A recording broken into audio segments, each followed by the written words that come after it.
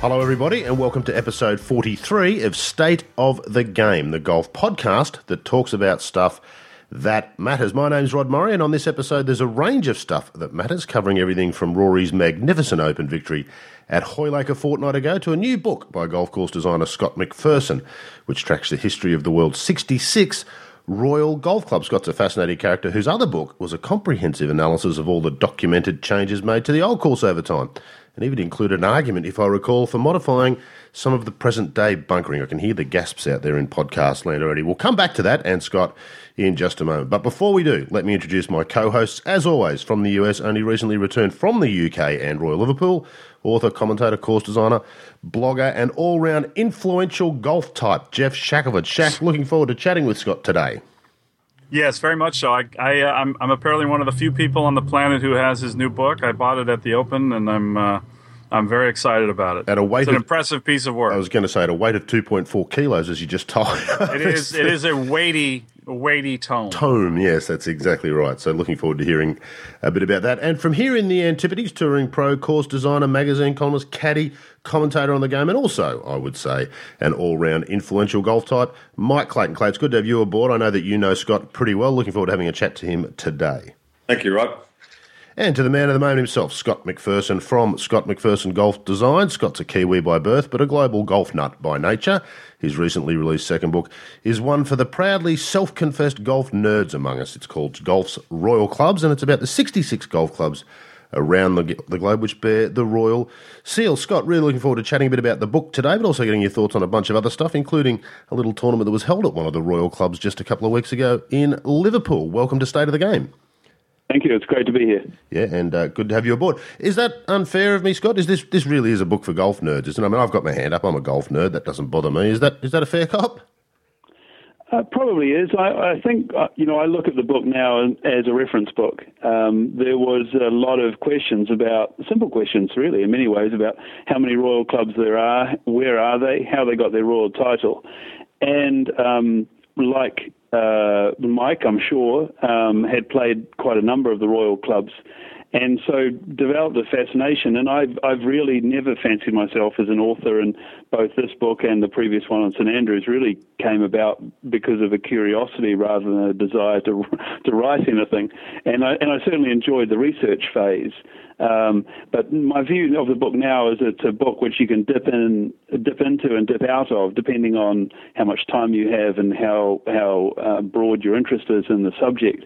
And so it's knocking 500 pages, and as you said, it's quite a big book. But it seems to have been well received, and I'm delighted that we've been able to elevate the level of knowledge about what is a very select and influential group of clubs. Yeah, well, exactly, and of course, it's a bit of a running joke in Australia, and I guess it's probably the same in New Zealand. When you find the local course, which really isn't a particularly good course, often the local golfers will sort of deem it with the name Royal, won't they? Royal Mungary Park. In the United States too. And in the States as well. It really is, that's a bit of a parody, but it does sort of speak to what the Royal title actually means in golf, doesn't it, Scott? What did you find with that, with the sorts of clubs and the sorts of courses that have the Royal attached? Yeah, I was really curious, and the 66 clubs, as you said, and I visited 57 during the research phase, and often I'd spend between 1 and 3 days with each of the clubs, and part of that was asking a question about how the club identified with its Royal title, and there was often a range of answers to that. Some, it was central to their identity, and for other golf clubs, they had got the title a number of years ago, often 100 or more, and the club had changed. And I don't think I'm speaking out of school, where one of the clubs may be Royal Windsor Golf Club in southern England, where in the early days the results of their club competitions were in the society pages, and now it's almost a blue collar club. So they have changed, and I think that's true of many of the clubs. There's been quite an evolution in the way the club has developed, and the book in a way is interesting because as much as we know of the great Royal clubs like Royal Liverpool or like the Royal and Ancient Golf Club or like Royal Melbourne, there is a number of lesser known clubs but clubs that have their own story to tell, and in some cases it's a very interesting story. Yeah. What's the most recent royal club, can you recall, Scott? One immediately assumes that all of these clubs were deemed royal 100 years ago, but that's probably not the case. What are some of the more recent that you could find? Or the most... Well, absolutely. I think there's been 6 in this century, since 2000, and the most recent was just over a year ago, in April 2013, and in Germany, of all places. And a lot of people get in the eyebrows tend to head towards the hairline when they find out the most recent ones in Germany, because we live in a time where our most recent memories are of the world wars, and yet prior to that there was a very strong connection between the British royal family and the German royal family. And so in this case, when their application went in 2012, it was really based on the historic connection between, it was the Prince of Wales who became King Edward VII, and they set up a golf course in 1889, and in 1899, 10 years later, they formed the golf club. So what's now known as the Royal Hamburg Golf Club applied to, ultimately it went up to the Queen, but it went through a new department in London, which is part of the Cabinet Office. It then went up to the Deputy Prime Minister through the Privy Council, and ultimately up to the Queen, who granted the royal title. So it's quite a surprise to many people. So it's not an online application form, then? No, yeah. They took 6 months to get through, and there have been historically different ways to get through. It's only in recent times, in fact, since the last general election in the UK in 2010, that the Cabinet Office has set up a department to deal with applications for the royal title. Prior to that, and certainly for the 100 years before that, it was through the Home Office. And prior to that, it was more of a case in many ways of who you knew. Yeah, well, one would have assumed that's actually all quite fascinating, isn't it, Scott? I would never have thought of any of that when I thought about royal golf clubs, that there's actually this process and all that sort of stuff. Are clubs still wanting to apply? Is there any sort of anecdotal evidence about the demand for this? And do the royals, you said this one went to the Queen, do the royals still get involved in this stuff, the royal family themselves? Yeah, very much so. And that's sort of one of the matters that we've tried to clarify, is that the privilege of having the royal title is sanctioned by the monarch. So the proper authority is whether it's the King or the Queen, depending on obviously who's on the throne at the time. Though you could have a patron, and the patron could be a prince, or in many cases it could be, say, a Governor-General if it was one of the colonies. But no, it's really since the start. The very first royal title was 1833, and it was the Perth Golfing Society in Scotland, and that was done really in an afternoon. A member of the club was having a meeting with the King, and he'd gone down to talk about some business. And one of the agenda items that this chap had, called Lord Kinnaird, was to talk to the King about perhaps the opportunity to rename the golf club with the royal prefix, and the King sanctioned that, and that was our first royal golf club. And very soon after, the R&A, what we now know as the Royal and Ancient Golf Club, made a similar application, and they were granted it. So from the very start, it's really been a privilege of the monarch, or sovereign. Though we do have this, and we've discovered it in our research, the few clubs which have gained it through another member of the royal family, and it was usually done. It was done with sincerity, though probably now it's recognised that wasn't the correct authority, though nobody's challenging it because these are all very old applications. How delightfully British that a bloke can just pop down to see the King about business, and while he's there, just offhandedly mention, would you mind whacking the royal moniker on the golf club while I'm here? It's wonderfully old school, isn't it, compared to the process? It is great. And when you understand the history, particularly the royal history between golf and the game, it's a perfect parallel, because there should be a connection. There's been a number of royal golfers, and we identified them in the golf book, in the book itself, from King James IV, and we're talking about 1502, I think, is the time, the year that the King really took up the game. So there's been a very long royal connection, but it was quite a step for somebody to then say, well, how about we call our golf club, Royal and taken on the royal title. And I should mention there's one bit of interest in the royal title. We have one club, just one of the 66, that doesn't use it as a suffix, and it's Duff House Royal, a golf club in Scotland. And in fact, Clates will probably be aware of it because he's a great historian of the game as well, that they have a golf course which was designed by Alistair Mackenzie. So they're a neat part of our story too. I'll get Clates' thoughts on that in just a moment. Do we know why they don't use the Royal, Scott? Are they perhaps even just one step above Royal where they don't even need to use it? No, their story is not that interesting. But they took on the royal title through a member of the royal family called Princess Louise, who was often known as the Princess Royal. So because she was not known as the royal princess, but rather the Princess Royal, when the title was conferred, they felt appropriate that rather than being Royal Duff House, they themselves used it as a suffix rather than a prefix, and there's our little story. Oh dear, the word quaint springs to mind, doesn't it? It's all very quaint. What's the most interesting sort of royal course, Scott, from your perspective? 66 of them, you've been to 57 of them, you've researched all of them. Which one's got the most interesting story to tell, the most interesting story, or the one that perhaps is best known by the golfing public? Which one sort of stands out to you of all the 66?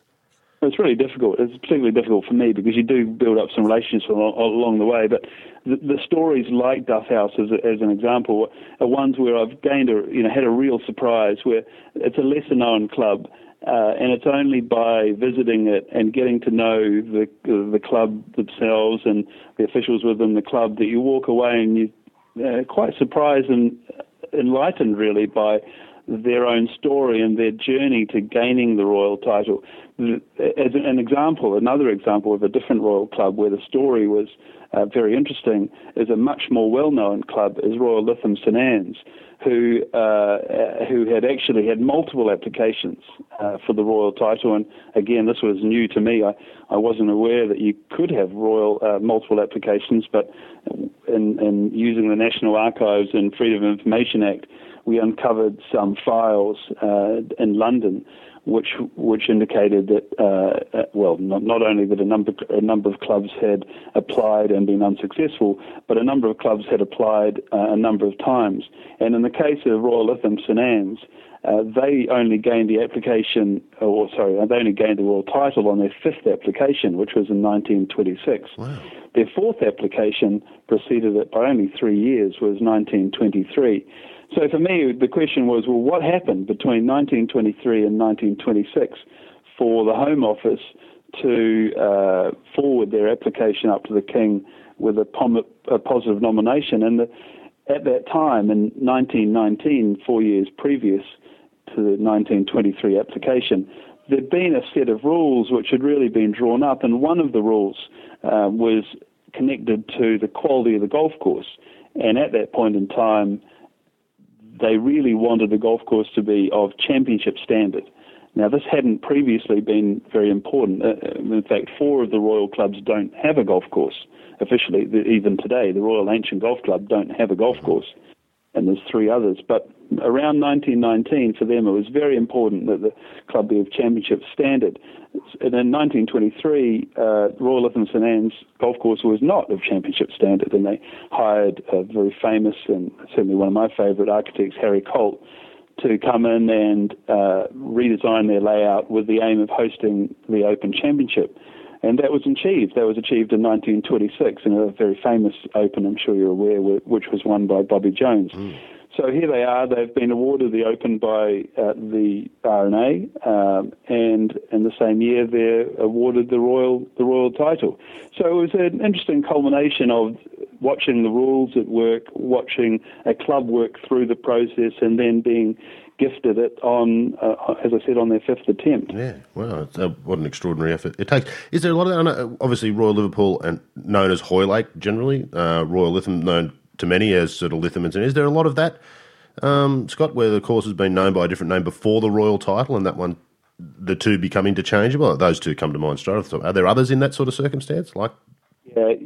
There's certainly half a dozen or so where the title of the area, Hoylake's obviously known as an area, and we in the book try to focus this more on the clubs than on the courses or on the areas because, as I said, there's 4 clubs that don't have a course. What are the other 3, by the way? Another one would be, say, something like, say, Westwood Ho is one that springs to mind, the Royal North Devon Golf Club. So it's known as Westwood Ho within many circles, or say Brancaster for another of the clubs. So yeah, there are some which are known for other reasons than the royal title. Yeah, it's actually quite fascinating stuff. Clates, you would have played, as Scott mentioned, there are plenty of royal courses on courses attached to royal clubs over time. They tend to be some of the better golf courses on lands and the better examples of architecture going around. Well, oddly, in Perth, no one would think that Royal Perth was the best course in Perth. Lake Carolina's by far the best course. It always seems strange why that didn't go the other way around. It's a mouthful, isn't it? Royal Lake Carolina. It is, yeah. Well, probably a fancy name. But one interesting question that I've never known the answer to, Scott, what happened to Royal Hong Kong? Did that just become Hong Kong Golf Club in 1997? Yeah, that's a story that we've come to believe that in the handover in 1997, they felt that it was a difficult title for them to keep, and so they handed it back. Though obviously the Royal Hong Kong Yacht Club has carried on, so they're not in our book. They're a club that we only focus on those 66 golf clubs that currently use the title. And in fact, there's been 74 golf clubs that have been granted the title historically, but there's 8 that either no longer exist. They may have been. We've got a couple of Royal Ladies Golf Clubs, which none of them exist. I think there was 3. They all merged with the men's club. Royal Hong Kong gave it back, and there's been a couple of others that have just failed financially and ceased a number of decades ago. Wow. You mentioned 3 others apart from Royal and Ancient Golf Club of St Andrews that don't actually have a golf course attached. What are they, out of interest on? Well, they're the first 3, believe it or not. So we've got the Royal Perth Golfing Society, we've got the R&A, then the third one of that trio is Royal Montrose Golf Club, which play on the public links, and the fourth is down in London. It's Royal Epping Forest Golf Club. Wow, it's fascinating stuff. And how many countries do the Royal? Obviously, we've got some here in Australia. I would imagine we'd be talking Commonwealth countries. Scott, Canada, England, Scotland, Ireland. Yeah, that's right. I mean, Australia has the most of any country once you get outside the UK. There's about 38 of the Royal clubs are in the UK. We've got 3 in Europe. So there's one in Germany. There's the Royal Malta Golf Club and the Royal Mariansky Lázny, which I'm sure Clates has played as well. They've hosted a European tour event there in the Czech Republic. There's 6 in Canada. There's 1 in India, 1 in Sri Lanka, 4 in South Africa, 1 in Zimbabwe, 1 in Kenya, 2 in New Zealand, and that should be 66. Wow. It's fascinating stuff. Shaq, you're the only one of us who had the opportunity to read the book, apart from Scott, obviously, who wrote it, and I imagine went over it after he'd finished it. What stands out to you from the book about the Royal Clubs? I would never have thought of this as a topic of golf. Do you know, how do Royal Clubs come to be Royal Clubs? But it's actually quite interesting, isn't it? Well, a few things stand out. Number 1 is how many good Royal golf courses there are. I don't know why I kind of thought maybe that wasn't the case, even though we know the ones from the Open Rota. Scott's done a beautiful job. I mean, he undersells the golf course component. He has a beautiful map of each course, and with his eye for design, covers key details. Another fun thing is you get to go inside the clubhouses, which usually in club histories is really dreadful. They have to show you pictures of the clubhouses. But in the case of some of these clubhouses the interior have never been seen by us non-Royals. And so it's pretty fun to see inside the Royal and Ancient Golf Club of St Andrews and places like that. And then, of course, just all the coverage he does of the royal family in golf. It's been an interesting relationship they've had with the game. And there's some great graphics kind of showing everybody's ties and such. So it's a really and it's just amazing how many Royal clubs there are around the world in just different spots. Yeah, you sound terrible there, Shaq. Can you maybe try and sort out a microphone or something? I don't know whether it's not plugged in properly or you're running on a different system today, but it's not as good as, really? Okay. Yeah, as it normally is. While you do that, Scott, how did you find access? We think of Royal clubs predominantly as being quite stuffy and difficult to get access to. Were most of the clubs open to your overtures to do some research? The approach that I took initially, and it carried on through the book, was that this book is a celebration. And we were treating every golf club equally. So it didn't matter if they were a new Royal Club or an old Royal Club, if they were a lesser-known club or if they were on the open rota.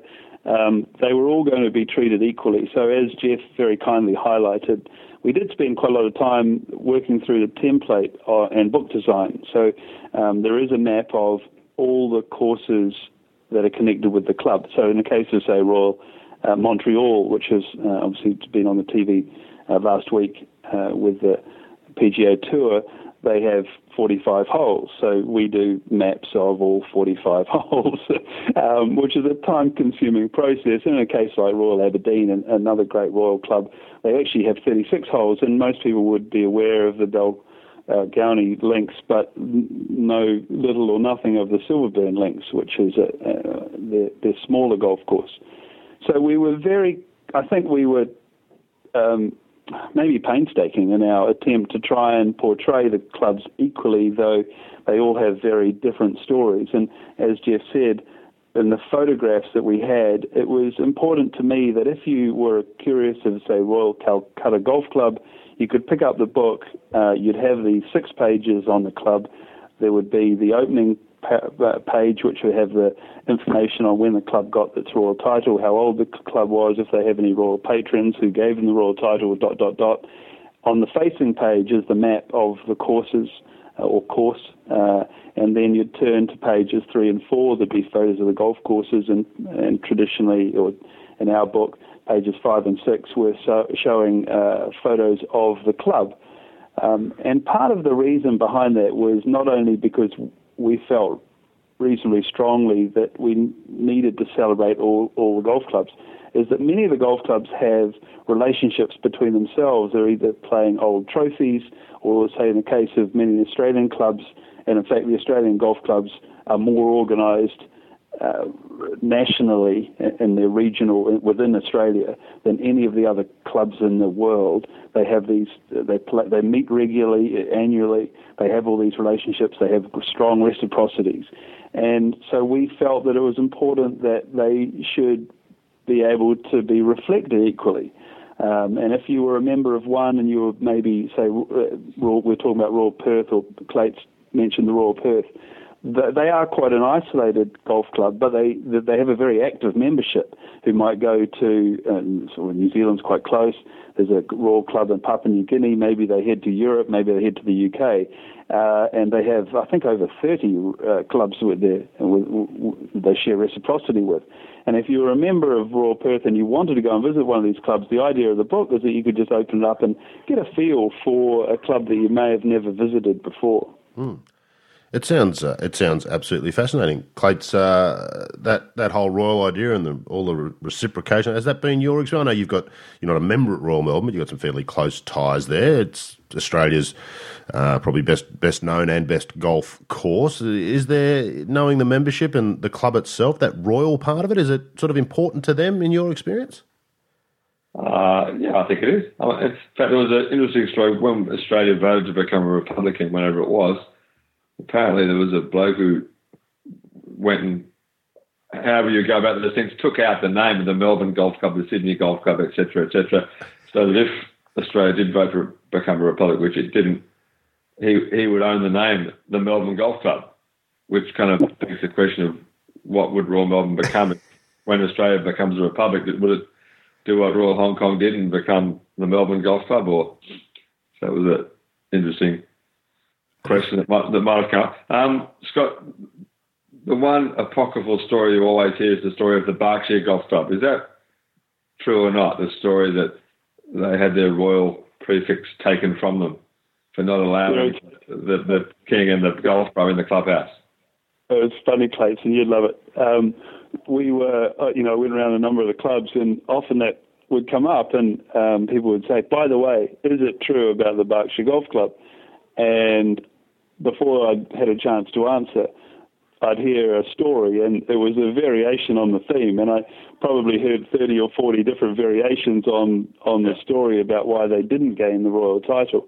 Though sadly none were true, and we found out in some of our research through the National Archives that the Berkshire had applied for the royal title and had been declined from having the royal title for, sadly, no other more interesting reason than at the time the Home Office felt that there were other clubs in the region very close by them, say Sunningdale, that had they applied, or Swinley Forest, or other great clubs nearby, that they would have to give them the royal title as well. So it was just felt that at the time, and I can't remember what year this was, my guess is if you push me it was in the 30s, but I'd need to go back to my notes, that they were just not deemed to satisfy the rules that were in place.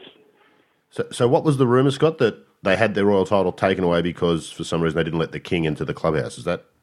Yeah, the prince at the time was a fairly keen golfer, and that he was playing with a professional. And as I said, this isn't a true story. So both the member of the royal family and the person they were playing with change in the stories, and also then what happened. But a common theme of the story was that the prince was playing with Henry Cotton, was one who came up quite often, and that he wasn't allowed back into the clubhouse at the conclusion of the games, and was told that the prince could come in, but perhaps the professional golfer would like to head down to a local public bar. Dear, oh dear.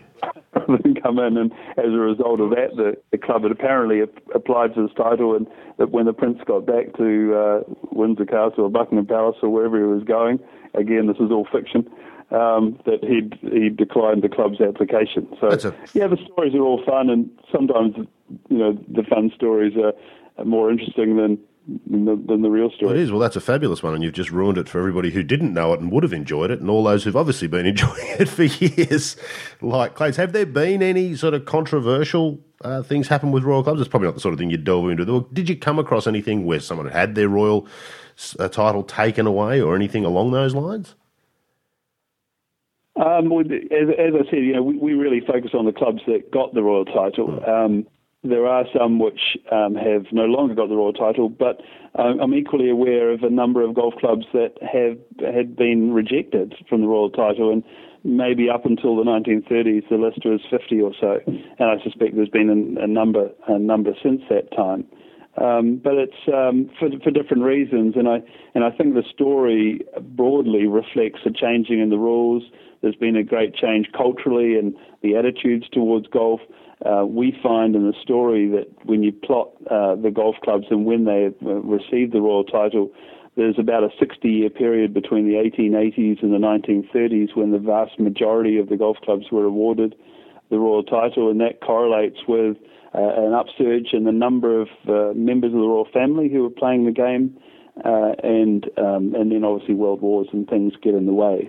So our focus is to celebrate this quite unique group. Yeah, you've answered one of my questions, which was there a particular time when this seemed to be kind of the fad or the trend, and obviously that lengthy period you mentioned there was a part of it. Of course, you mentioned the ties between the royal family and golf, and it was only, 10 years ago? I think it was Prince Andrew was the captain of the Royal and Ancient. I recall him driving in. You're correct, 2004. Or 2003-4 was the period that he was the captain of the Royal Club. Still plays very actively. Is still a patron of off the top of my head, I think it's about 15 golf clubs. So still connected. He plays the Royal Windsor Golf Club, which is a really neat Royal Club and a little-known golf club. And I was delighted that we feature it in our book. It's a 9-hole course, and as I said, there's 4 golf clubs that don't have a course, but we have 2 Royal Golf Clubs that only have a 9-hole course. One is the Royal Household Golf Club at Windsor Castle, and the other one is quite a well-known golf club in London with probably the longest name and the shortest course, which is the Royal Wellington and Newmarket Golf Club. And it's only got 9 holes as well. That's interesting stuff. Fantastic, Scott. Wonderful book, wonderful idea for a book, and far more interesting than I thought it might have been. Let's talk about one of the royal courses in particular. I want to get your thoughts on this as well, but I wanted to talk about recent happenings at Royal Liverpool. Shaq, you just came back from Royal Liverpool recently. You, of course, were there to watch the Open, which Rory won. Give us a thumbnail sketch of, I noticed all your posts on the blog were about what a fabulous job the R&A had done with the tournament, with things like Wi-Fi and the spectator experience. Quick thumbnail sketch of your week or so at Royal Liverpool and some of the things you did around it. Well, I took in, of course, everything I could. I get into the grounds and all that. The golf course, I didn't really go in with any expectations. It ended up being a bit. It's underwhelming in a lot of ways, but I'm told by people who are there, part of that is the tournament infrastructure kind of takes away a certain vibe you get of the property. That there's a great feel there without all of the grandstands and all that. You'd not been before, obviously, but No, I had not been there, and so it's strange. It's not particularly compelling to walk around and watch, and yet historically it did what it's always done, which is produce interesting golf, and it created just enough difficulty and added just enough fun to make the whole thing interesting and make the guys earn their money. But it's not a place that overwhelms you. It was very narrow, and of course the internal OB was the out of bounds was one of the things that really bothered me. It just doesn't work for me, and I'm not a fan of it when it's not a natural boundary. But it's another one of those things they do because the golf ball goes too far, and so it helps maintain some challenge. I guess the one positive is that it allows them to keep all the par fives playing as par fives. And so we had 4 par fives, which, if you listen to the player comments, I thought made for a more positive week, because you hear them saying, well, you get off to a bad start, you have those par fives waiting. And it just lent a certain air to the golf and the vibe with the players that made it a course where they loved the ebb and flow of it because of that. And I think that's one of the things that is lost whenever they change the par to 70 at these golf courses and take away a couple of par fives. It's crazy, isn't it, Clates? As golfers, we're a bit nuts. For some reason, if you take the same golf hole, same length, change nothing about it, call it a par 4 one day and a par 5 the next day, it changes the way people think about that. What's going on with that? Even the top players in the world fall for this trick. Yeah, it's amazing. I mean, probably the 2 hardest par 4s in Australia are the 8th at Bunboogle and the 13th hole at St Andrews Beach, both Tom Doak courses. And I mean, people criticise them forever because they're 460-metre almost par 4s. Oh, they're ridiculous holes. But if they were par 5s, they'd be perfectly fine. They'd be too short. Yeah. No, it is complete madness. It's bizarre. Scott, I mean, Jeff, don't you think that the third hole in the tournament, the first at Hoylake, would be a disastrous hole if it wasn't that internal out of bounds, wouldn't it? Surely everyone would just drive it down the practice fairway and pitch it on the green. Yeah, I guess it does. Although that said, with the tournament infrastructure there, it still sort of plays as a dog leg. So I don't know. It's but I would imagine without all that, it would be pretty silly. Although the little shot over the cop mound, or whatever you want to call it, with the LB, it would be kind of a tricky little shot. But no, it wouldn't have the danger that it has, obviously, with the out of bounds. And how far right of the green is the OB on that? It's only a couple of feet off the green. Oh, it's right next to it. Yeah, it's quite bizarre. Yeah. You'd be familiar with Royal Liverpool, I'm sure. Scott would have spent some time there whilst researching the book, and they would have been looking forward to the Open at the time. What's the Royal Club take on when the Open comes to town? I imagine it's a big deal for any clubs, and some of your thoughts on the course as a course designer. Yeah, I was there last week with Jeff, actually. So I was there for the practice day and the first round of the competition. It's an interesting course. It became 18 holes in 1871, and Harry Colt, again, was connected with it. It's a triangular piece of property. They kind of start in one corner and work their way down to the longest corner and then back up around the perimeter. They have the strongest dune formations are along the longest edge of the triangle. Well, actually, it's not quite the longest edge. It's a funny triangle, but it's along the Irish Sea, I guess it's the River Dee. It shares these 2 boundaries of water, so the wind moves its way around, and the River Dee pushes up along holes which are 9, 10, 11, 12. It's sort of 4 holes, and they're generally, certainly 10, 11, 12, or 10 and 12, which are the 2 dogleg lefts. 11's a par 3.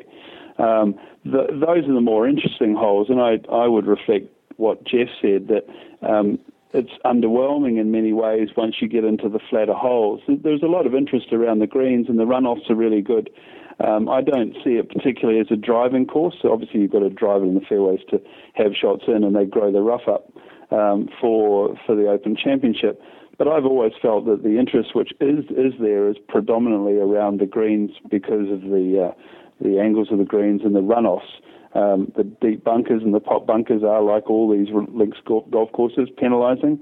You could get lucky and be in a decent location, and they'd certainly prepared, I thought, the bunkers beautifully for the Open Championship, where generally the ball would run back into a position where golfers had a swing. They do renumber the golf course for the Open Championship. What are holes 17 and 18 normally are 1 and 2 for the Open Championship. So that would have a different experience for those who only know the golf course for its traditional numbering. But the pros only come and they only play it for that week, and that works well for them. So whereas a normal golfer would come in and the first hole would have this internal out of bounds on the right-hand side, for the professionals, that's actually hole 3. So they're a little bit more warmed up, because not only have they spent 45 minutes of the practice rounds, they've had a couple of holes, whereas the average guy is just jumping out of his car, throwing on the shoes, and your first shot has you out of bounds. So it can be a difficult start, as you can imagine, for the club golfer. But it's a historic club. It's produced a host of great champions. It's had a number of very good amateur golfers historically. John Ball Jr. And Harold Hinton was a member there as well. So it's a landmark course in the UK and deserving of its spot on the Open Rota. What's your take on the internal out of bounds? And I'll get this from Clates as well. I know that you're not a fan, Shaq, and a lot of people on your site aren't a fan of internal OB. It's there all the time, as I understand it, Scott. I seem to recall it being there when I played there back in 1997. The internal OB is an integral part of the golf course. It's always been thus. What's your take on internal OB? Some people just can't cop it as an idea. What do you think? We as put a different hat on and move away from it as a historian. My preference is to not have internal out of bounds. If there's a way that features and courses can be designed that property which is an area of land, a plot, a parcel which is owned by the club should ideally not be an out of bounds feature. Out of bounds is normally because it's off the property boundary. I understand why this practice area is out of bounds, but certainly I would be having a preference for it not to be, if possible. Though I'm not sure it is. I'm not sure it is not possible, if that makes sense in this case. Yeah, Clates, are you an anti-internal OB man? It does seem an unusual feature and normally it's to stop people driving balls down an opposing fairways, and that tends to be when you get internal OB most times on courses.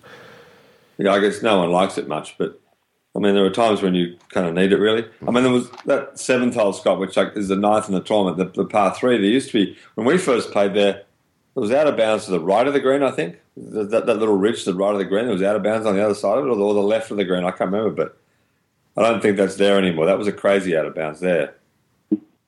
Yep, I don't recall that one, Clates, but I would agree with you. That would be crazy. Yeah, we played there in 1990 in a tournament. There was a little ridge that was out of bounds, which seemed completely bizarre in our place. But what was your take on the course, Nicola? I didn't realise you played it under tournament conditions, but are you a fan of Royal Liverpool or Hoylake? Well, yeah, I love playing. I thought it was a tremendous course. And I went to the Open, the last Open, the 2006 Open, which was a great Open because Tiger played so well. But, yeah, I thought it was a tremendous... all those Open courses are obviously tremendous courses. Yeah, I really enjoyed it. I thought it was clever and fun and interesting and all those things. But, Jeff, did you watch Tiger play at all last week before? Very little. I watched some, but not a. I ended up with Mickelson and McIlroy and some others more. But he's lost. He got worse every day, and it's quite exciting after the first round, wasn't it? It's hard to understand. Yeah, well, it was. There was a sense that he was going to play decently, and then just every day it got worse and worse, and he kept commenting that things were, he was getting better and better. So it's you just get the vibe that the energy is and the excitement to play is not there like it used to be, which again is not necessarily a bad thing, because he brought a certain energy to his play that we haven't seen in modern times, and so it's inevitable probably that can only go so long. And, of course, stepping into his shoes, Shaq, is the young man who won at Rory. He's extraordinary to watch when he's on, isn't he? He is as good as anybody has ever been at this game. He did some amazing things over the course of that week. I think the most amazing thing is that we laud Mickelson for his transformation, and it took him a while. McIlroy plays the Scottish Open to be like Phil, and just tells himself he has to like this kind of golf. He has to embrace it. And he does it, and he goes and he wins. It's just, to me, it speaks to his talent that he was able to turn it around from just a year ago. And yeah, people will say that this course wasn't as firm and fast as a normal Open with the rain, but it's not just that he didn't like firm and fast or wind. He doesn't even like golf courses that are essentially links that aren't defined. He likes tree-line defined golf. So everything that he doesn't like about golf is in links golf, and yet he managed to just convince himself that he had to like it for a couple weeks a year. I think that was how he put it, and he did, and it was stunning. He keeps doing this, Shaq. His quotes from 2011 when he basically said he doesn't like links golf, he's not going to change his game for 1 week a year, he essentially don't worry. He'd rather play golf when it's 80 degrees and sunny in Florida than links golf. Yeah. All those comments should come back to bite him on the bum every year when the Open comes around, and they would have, except that, of course, this year he goes out and wins the thing in dominating fashion, and so those things get forgotten. He's quite amazing at righting wrongs, McIlroy, isn't he, away from the course? Well, and he has help from the press. I still have ringing in my ears from the ovation that erupted in the press room when he's hold the final putt to win the Open. I mean, it is it's nauseating how in love they are with him. So he doesn't get a lot of questions really on this topic, questioning him in a really tough way. And again, it's golf. I don't think he should be grilled, but it is rather entertaining to see what a group of homers he has on his side down there or over there. Yeah, he's very likeable, isn't he, Clates? Which I suppose partly explains that. And I guess in a lot of ways, the golf press, the golf media are looking for the next Tiger Woods. It's been a long time since many of us can remember life before Tiger Woods, as far as the golf media goes. And Rory he's got the game, doesn't he, Clates? He did some remarkable things, I thought, during the course of the tournament last week. Those 2 eagles to finish on Saturday was extraordinary stuff. Yeah, beautiful shot to the 18th hole. But yeah, the interesting thing, Tiger slapped it out of bounds on that 17th hole with a dreadful drive, and then Rory in the group behind came up and whacked up about 40 yards off the green, which was kind of a changing of the guard moment, perhaps. What Tiger used to do. Yeah. If Tiger had bothered to look back, he would have been pretty depressed at the thought of the fact. I mean, to me, he's still the most fascinating guy in the game, whether he gets it back. I mean, it's hard for me to believe that he's not going to go and play some more great golf, but whether he picks him for the Ryder Cup's another interesting question to play. And yeah, it's almost as interesting to see how Tiger handles this than the earlier part of his career, really. You're right, aren't you? It is almost more interesting to see how somebody who's been to such great heights deals with seemingly not being able to get back there. He really is struggling. Yeah, because Nicklaus kept playing well. Nicklaus played well for, well into his 40s. Obviously, he won the Masters in his mid-40s. So it's how Tiger handles the next 6 years is going to be really interesting watching, really. We won't talk about him too much, but Shaq, he looks on TV, he looks huge in the upper body. I mean, it looks like he spent all his time away from the game this year just pumping iron. That's how it seems. That's how he looks on TV. He's developed this shape which is more bodybuilder than golfer. Does that bear out in real life?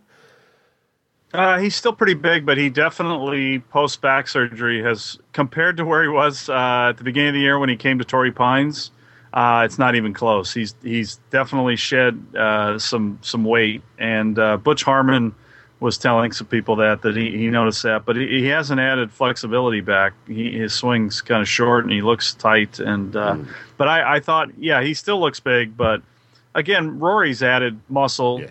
And as his chest has gotten bigger, but you still you don't look at him and go, oh boy, he's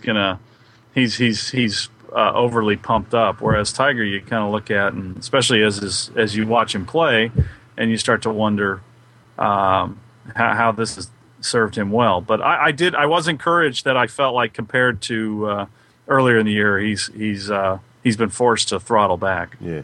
Well, they're all amazing athletes these days, aren't they? I mean, Adam Scott, the same. You look at him and he's an extraordinarily strong, athletic sort of bloke. Dustin Johnson, I mean, there's a production line of them, isn't there, Shaq? These guys who are super fit and could play other sports pretty comfortably. Aside from Rory's win, or maybe there was something about Rory's win, what was the sort of most interesting thing to you all week, Shaq? I mean, generally I think we look at it and think the course is going to be the most interesting player of the week. What stood out from the week for you of the Open? That nothing really stood out other than I mean, it was just a nice, normal tournament week. And I guess maybe we've had so many lately where there are extremes. Either it's extremely boring or there's extreme controversy that takes away from the golf. This was just kind of a nice, normal week. It was a good, solid golf course, good tests, good leaderboard. Ricky Fowler's been playing well, and you could see that kind of coming at the Scottish Open that he was going to do that. And I found it refreshing that we just had a standard week of a major. And of course, a lot of people have gotten spoiled maybe in the last 15 years that we didn't have more antics. Yeah. Indeed. Just to wrap up the Open on some of the other players, Clates, I watched Sergio with great interest in the last round, and 66 was a fabulous score, but it seemed to me that it came to the 15th hole, and he started the day 7 behind, stood on the 11th tee 2 behind, and still couldn't sort of get closer or get the job done. Did you take anything from watching Garcia on the Sunday? He, of course, famously said at the Masters a couple of years ago to some Spanish riders, "Oh, well, that's it. I'm not good enough. I've just got to play for second at the majors because I'm not good enough." What's your take on it? He's such a pure ball striker. He hits such magnificent shots. Yeah, it would be hard to believe he's not going to win one at some point. I mean, he's been there a lot. He's played well. He's still young, relatively. He's got a terrific swing. He's powerful. He left it in the bunker there at 15 and finished up making a good up and down to make a bogey, but that was really the last chance he had. That was the end of it, wasn't it? And that almost seemed telling, didn't it? It was like, of all the things to do, to miss the shortest par 3 for a start and then to leave it in the sand. It almost encapsulates Garcia in a way, doesn't it? Yeah. But, he's a terrific player who, again, it would be hard to imagine him not winning a major, but it was hard to imagine Colin Montgomery not winning one either. So he's got 2 now. Monty does have 2.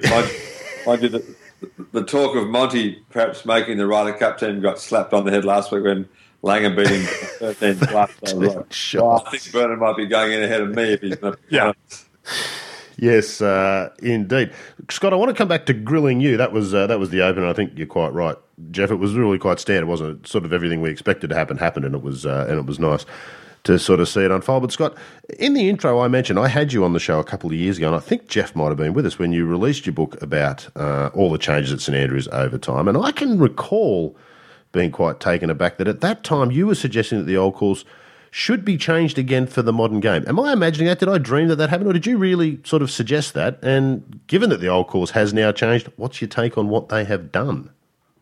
I think in the book I try to, and maybe I took a liberty that I maybe shouldn't have taken in hindsight, but I was young and silly then. And I tried to look forward and think about what may or may not happen, and I think I proposed that there was maybe an opportunity to add some bunkers, and more specifically that there had been an area on the 11th green, which is the famous par 3 high hole, which was unready for a pin position in modern tournament conditions. And I did a survey of the green suggesting that as it currently was at that point, the left side was between 4 and 6%. And with greens running anything over 10, really 11 and 12, which is what they traditionally have been in the Open Championship, that was too steep, and that they could either slow the green down to 7 or 6 or 7 or 8 to try and gain that pin position, or potentially make an adjustment. It looks like they have obviously proceeded to go ahead and change the slopes on that green. I didn't expect that to happen. I was more of the side that may have thought that they would entertain the concept of changing some green speeds, which historically has always been part of the game. I've always felt, having trained under Peter Thompson in Melbourne a number of years ago now, in fact a different century from that we're in, that I have recalled conversations with Peter saying, and him telling me that the reason they had a practice round was to go and learn the speeds of the different greens, and that it didn't matter what colour greens were. All that mattered was that they were smooth, and ultimately, that the art of putting would produce the champion of the day, and I think that's always stuck with me. So I like that. There's a romance that goes along with this concept of having slightly different green speeds, not radically different green speeds, but slightly different, rather than this drive towards a uniformity of 11 and a half, 12, whatever it may be, that the taste of the day. But that's a different view than a number of people in the professional game have, and I'd be interested to hear what Clate's view is on green speeds. But yeah, it's been interesting to watch the old course continue to evolve, and there have been some changes. So to see, just before you called me up, that I was fortunate enough to play the old course on Saturday. It's a couple of days ago now, and there was in a competition for a local golf club, and we were playing off back tees, and the flags were in fairly competitive places. But everybody in my group all remarked that we are looking forward to the day when they put that flag in that back left position on 11, because they've really been saving that position for the turf which they laid a little over a year ago. It's great, and we walk on it and we putt on it because you have to exit the green in that place, and it certainly looks ready for a hole position. They put one or two, but they're not using it very often. But I'll be fascinated. I think it was Martin Hawtrey who did the work, and the green looks great. They lowered that back corner around about 30 centimetres, a little over a foot, but you absolutely could not tell, and they've got two fantastic little pin positions that run close to the very famous Hill bunker, the bunker which trapped Bobby Jones all those years ago. 1921, I think, was the year that he got stuck in there. So it's been interesting to watch, and who knows? Maybe at some point we'll update the book on the old course. You would have been familiar, obviously, with the outcry that happened, when the bulldozers sort of rolled out onto St Andrews, and we were all a bit surprised about it, and we on the show were pretty critical of that as an idea as well. Were you nervous about what they were going to do when you sort of first saw the story, and have you now, having seen it, are happy enough with what they've done? That was always going to be the test, I suppose, once they'd finished doing what they'd done. What was your take before and then after? Did it change, I guess is what I'm asking. I'm a member of a local golf club, and certainly they had the R&A, together with the Links Trust, had canvassed the local golf clubs, not the members particularly, but the clubs themselves, and there was pretty broad support within the town. I think it was a shock for a lot of people. My view as a historian was that the course had always changed, and it's difficult to wrap something in plastic and say, when's the right time to stop. For me, the great virtue of the old course was the fact that it's remained a test for the best golfers in the world since it first opened an Open Championship in the late 1800s. And it's still a great test for golf today, though golf today is, as you can imagine, quite different than it was 150 years ago. I, as a golf course architect, looked at it and tried to figure out what were the merits of the course itself. And I have felt for a number of years that it's the central hazards that really define the test. The bunkers that were added, say, along the second hole, along the outside, the right side of the second hole, when they decided that the right-hand course was the course that they were going to make the championship course, were an addition. So almost any of those bunkers for me were take 'em or leave 'em.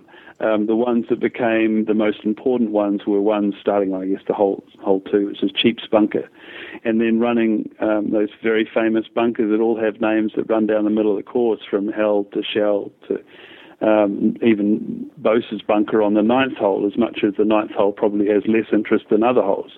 It's the central hazards that make those holes so very interesting to me. So I kind of stepped back and was keen to see what they were going to do. I think the 2 new bunkers that they've added, they have removed 4 as well on the second hole, really add to the second hole. I think they've been very good. There's been this ground that they call broken ground added in a couple of areas, maybe most notably to the right of 4 and to the right of 6. Which has been turfed and grown in very well.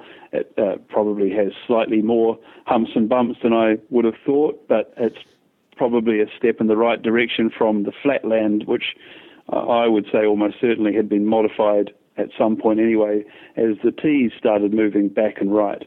So you can separate it out into different areas. Broadly speaking, I think as I said earlier, I think the 11th green has been a success, and in general that the changes have been a success.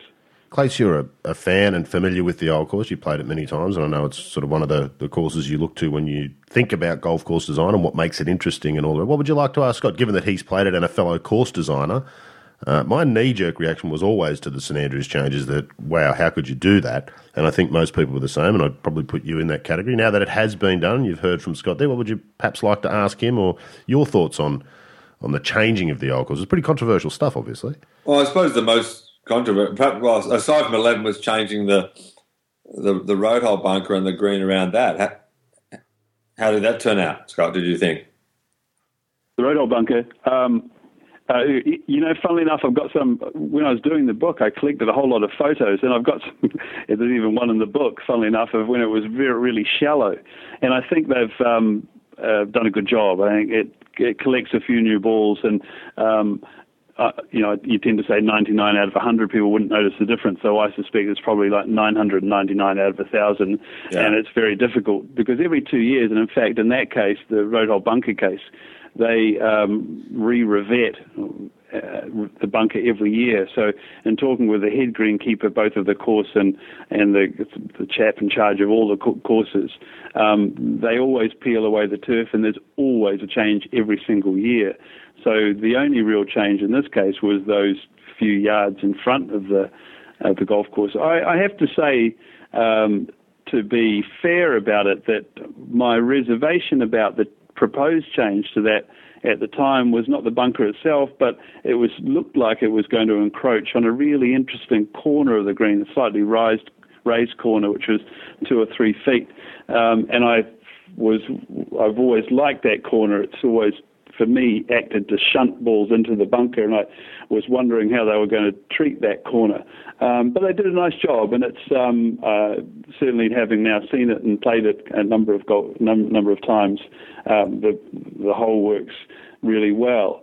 There was another proposed change which I was uncomfortable with, which was to do with the 4th hole, and they have these shoulders that they were looking at shaving, and a lot of that was to do not with the R&A, but with the links just saying acute spur formation. Yeah, that's it. And I've never figured out what that was. I know exactly what it is, but the terminology, and once I asked a few more questions about what that was and why they were doing it, it seemed that was to do with just the difficulty in maintaining it. And I had to say that at the time that if any place has the money to hire a couple of extra blokes to mow the grass, if it needs to be with a hand mower or a fly mower or scissors, it's the Links Trust. So there were certainly some of the proposals that I wasn't comfortable with, but the bigger things that they got on with and they've done a nice job. Shaq, what's your view? I think you were part of the group of us that thought it was just a horrifying sight to see pictures of earth-moving machines out on the old course. Scott's sort of saying, and Scott positive. I'm pretty sure you were on that show when we talked to him, and I was quite taken aback at the time, saying that, the old course has always changed. There's no reason why we couldn't keep changing it or necessarily shouldn't keep changing it. Not to verbal you there, Scott, but I think it was sort of along those lines, as you said. Having heard what Scott's saying now, are we a bit calmer about what's happened at the old course? Did we have a tabloid reaction at first, or are you still uncomfortable at the notion of the old course being fiddled with? I'm still uncomfortable with the idea of Peter Dawson and Martin Hawtrey playing architect on the old course. It's having Stephen King rewrite the Bible to me. It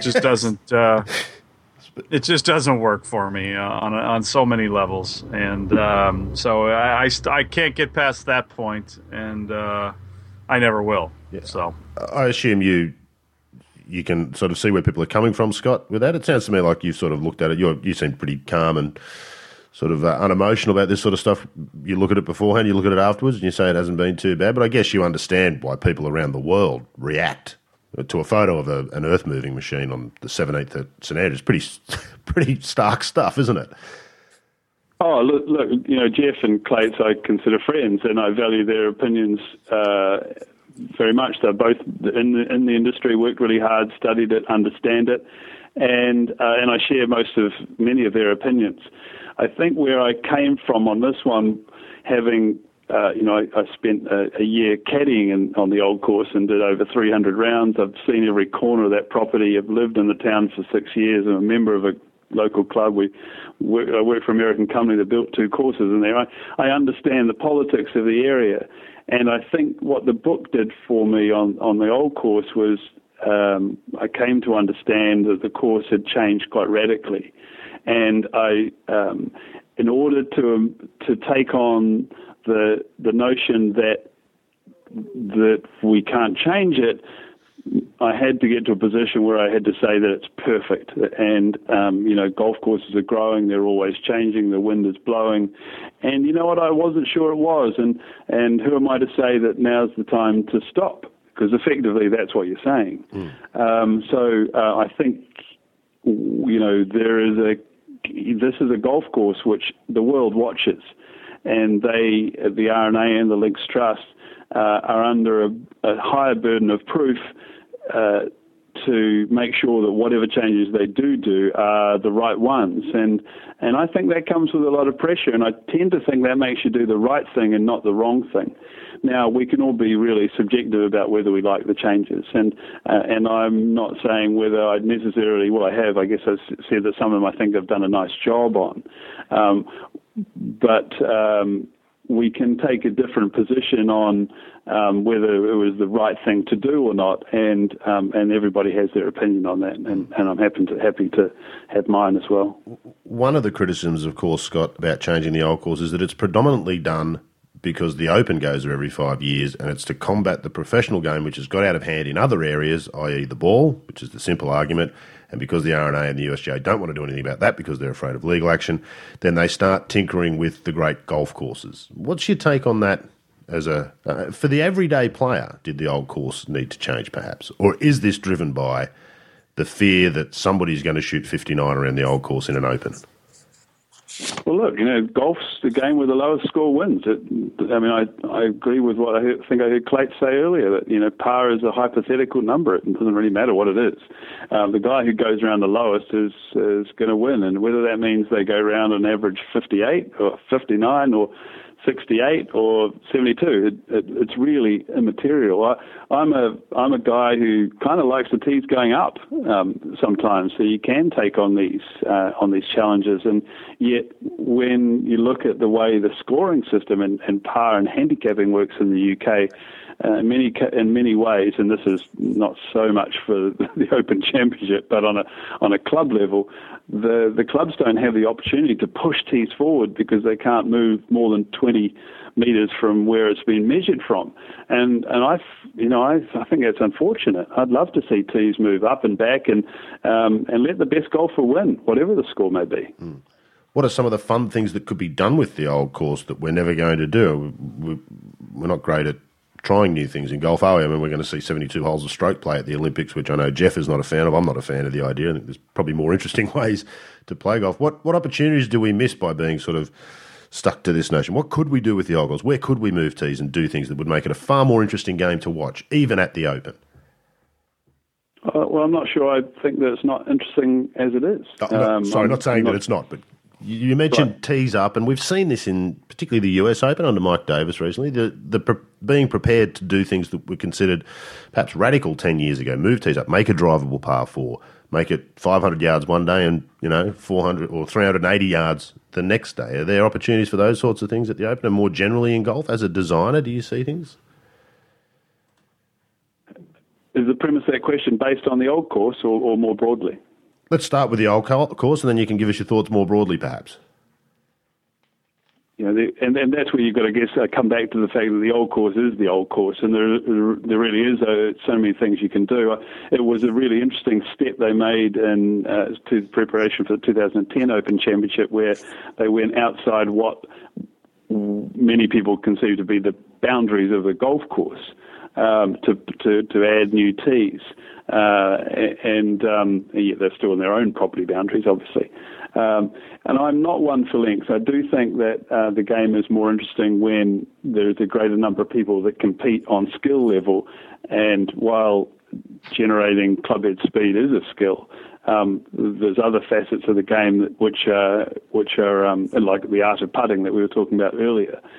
Which are equally as interesting. So I like it. I like it when it's close, but I also like what we just saw at Liverpool. I like the fact that there have been a bit of a changing of the guard. We saw Ernie Els, who only a couple of years ago, 2 years ago, at Lytham St Anne's won the Open Championship, and we've seen Tiger Woods sort of start to bow out. Guys like Lee Westwood, who was in the final group at Muirfield, it looked like they've probably seen their days in the greenest field behind them. And we've got the young guys coming through, so that's exciting. That's what the kids and the future of the game need to see. I think we're in a really fortunate time. Adam Scott's just a fantastic golfer. He's great for the kids. He looks good on TV. He's a really, I don't know him personally. Clates, I'm sure, does know him. He just looks like a super approachable, low-key guy who happens to be a fantastic golfer. And I think if I was looking at something, it wouldn't necessarily be at how we do the golf courses, but making these kids just accessible to the next generation so we can inspire more golfers to come to the game. Adam is irritatingly perfect, isn't he? Well, as I said, I haven't met him, but he looks like a nice guy. He is irritatingly perfect, isn't he, Clates? Yes. He's a good guy. You couldn't get a better ambassador for golf, certainly in Australia. I mean, we've spoken about it before, but he was tremendous when he came down last year as the Masters champion. He did everything with the correct amount of grace and patience. And probably to his own detriment, Clates, in the end. Well, do you think? A lot of energy taken with what he did at the back end of last year down here, I would have thought. He looked tired in the last round of the Open, I thought, which, of course, was the one that got away. It was a long month for him, and he did screw up the end of the Australian Open there a little when Rory buried the last and he bogeyed it to lose by one. But, he was, aside from that, he won 2 of the 3 tournaments, so he hardly had a bad time down here. Oh, I wasn't suggesting it was a bad time. He's not quite irritatingly perfect. If he'd won the Open, he would have been completely irritatingly perfect, I guess, at the back end of last year. What's your take on some of what Scott's saying there, Clates? Do you agree, disagree? It's almost more interesting when people disagree. I'm not sure I agree with everything he says, but what's your take on some of the points he's made there about the old course and the game in general? Well, I think the green speed thing's interesting. I know I've spoken to Peter Thompson about it, and his home club, Victoria, have a couple of really steep greens. The 6th green is a really steep green that I remember speaking to Richard Forsyth about, who's the superintendent at Royal Melbourne, about different green speeds, and he looked at me like I was an idiot. Like, what do you mean you would have different green speeds? But Thompson's always advocated that, and they keep talking about having to rebuild the 6th green of Victoria because it's too steep. Well, it's been fine for 100 years. Just grow the grass a bit longer. So I really agree with Thompson's point that, if the green's too steep, then just make it a little slower. Are we becoming more homogenised with the way we expect golf to be, do you think, Clates? The expectation, not just the present, but people are now starting to expect a homogenised experience no matter where they go.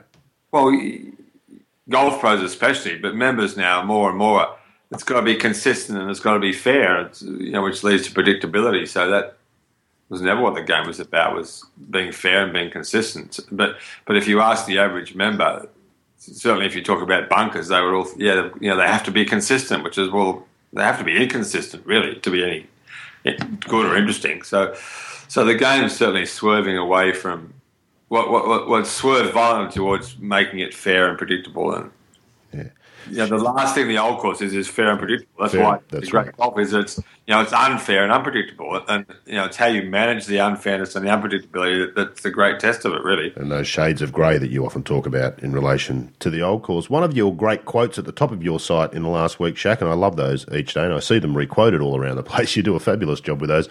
Was the Alistair McKenzie quote, and I'm paraphrasing, which basically says people get bored with the game without knowing why. And the reason is because the courses are dull. This predictability and fairness that Clates is talking about, that sort of institutes that people don't realise why, but the game gets kind of boring, doesn't it, when it's all fair and flat and greens are all exactly the same speed. It's not what it's supposed to be, is it?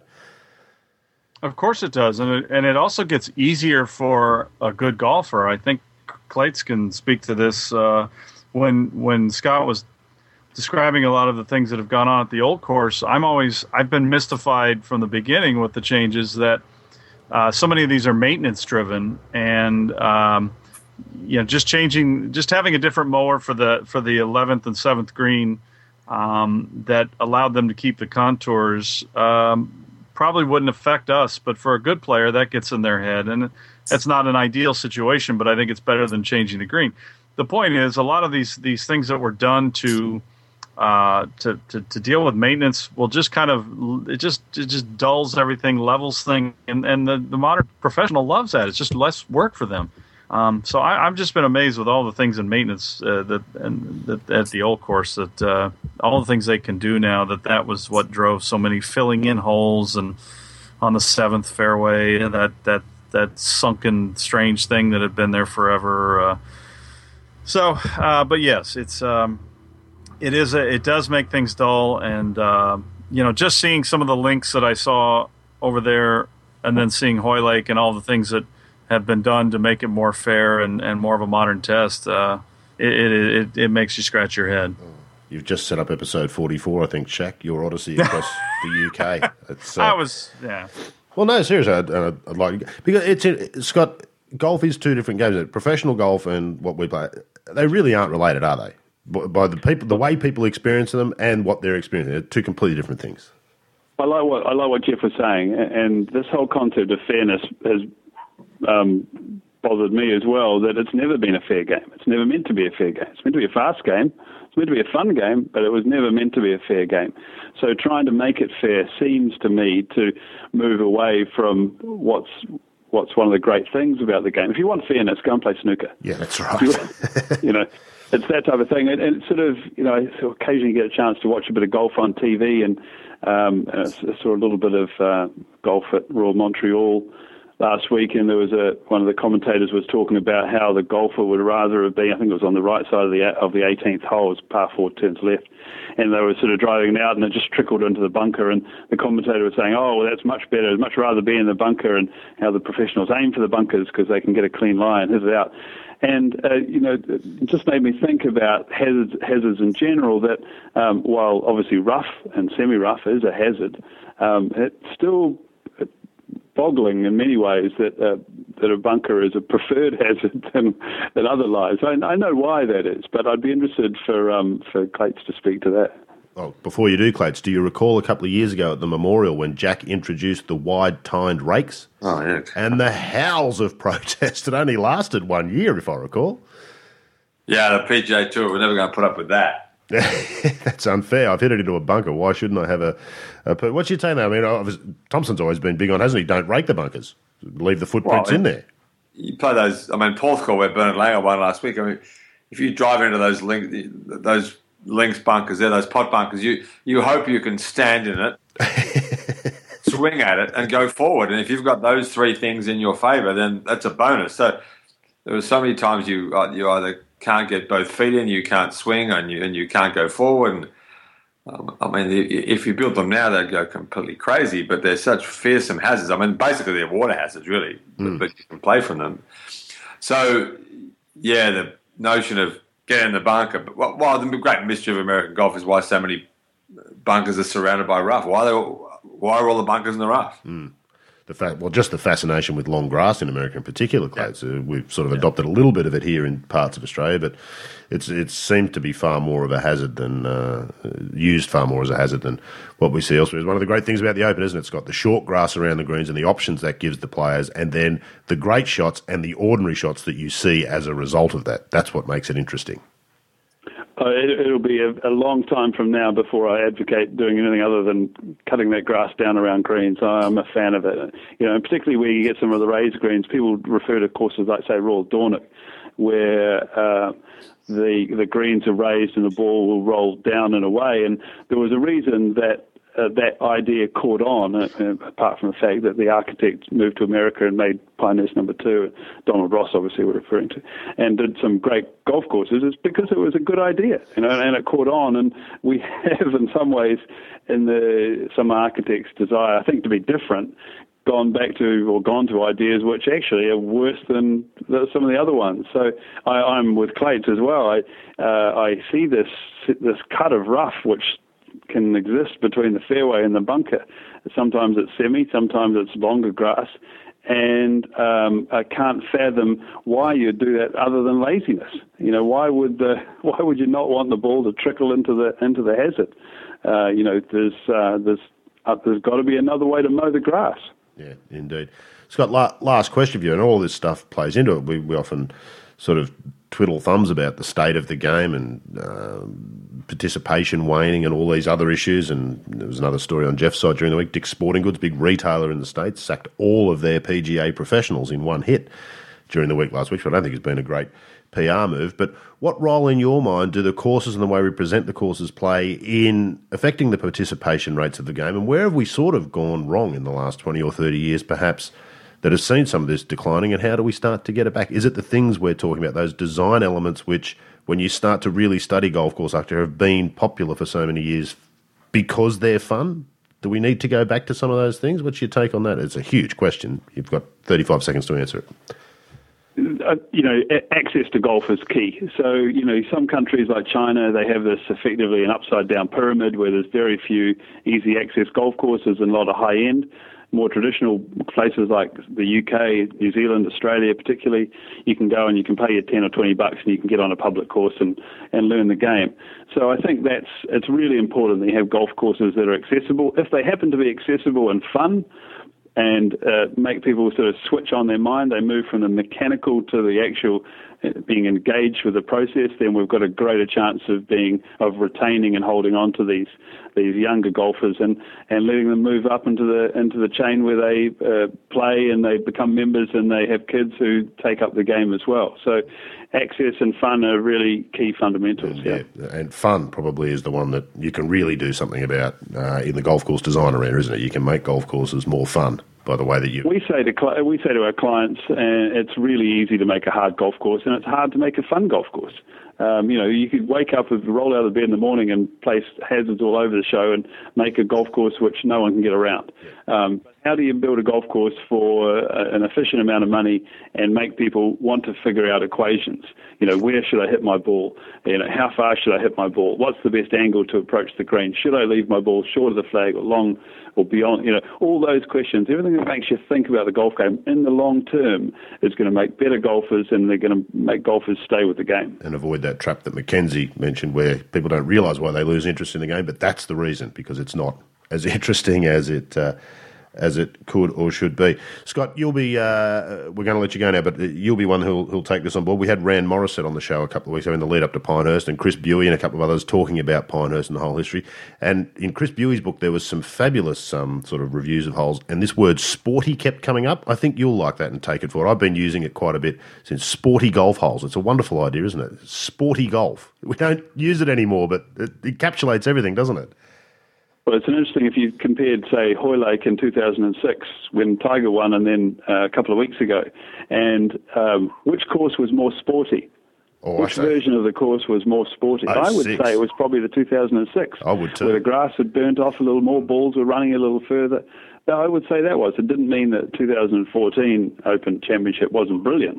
But, it is a great word because it makes you think about the running of the ball. Yep, absolutely. And you can that's my gift to you going forward, Scott. You've given everything. That's the tiny thing I can give you. You can have sporty going forward. Scott, it's been fantastic to have you on the show. I really enjoyed chatting to you last time. I've enjoyed chatting to you again this time. I'd love to get you back at some time. But congratulations on the book, Royal Clubs. I'm sure Jeff will put a link on his website to where people can get a hold of it. Fascinating stuff. Thanks for taking some time today. Great. Appreciate it. Thanks, guys. Thanks, Scotty. Yeah, not at all. Thanks, Scott. Yeah, and of course, to the two gentlemen we've just heard from there, Mike Clayton down here in Australia. Great to have you on board, Clayton. Scott was fantastic, as we expected, and good to hear your thoughts on some of what he had to say as well. Yeah, it was terrific. Thanks, Jeff. Rod. That's all right, and you can thank Jeff as well, as will I. Shaq, thank you for taking the time today, and looking forward to episode 44 when we'll go over your trip to the UK and some of the wonderful things you saw there. All right, look forward to it. Yeah, and I look forward to it as well. That wraps it up for today. Episode 44, as I said, won't be too far away. Hopefully you'll be back to join us then. We look forward to your company on State of the Game. State of the Game is a talk and golf production. Theme music, Writer's Retreat, provided by Lloyd Cole. Visit www.lloydcole.com for more information. For more golf podcasts, log on to www.talkandgolf.com.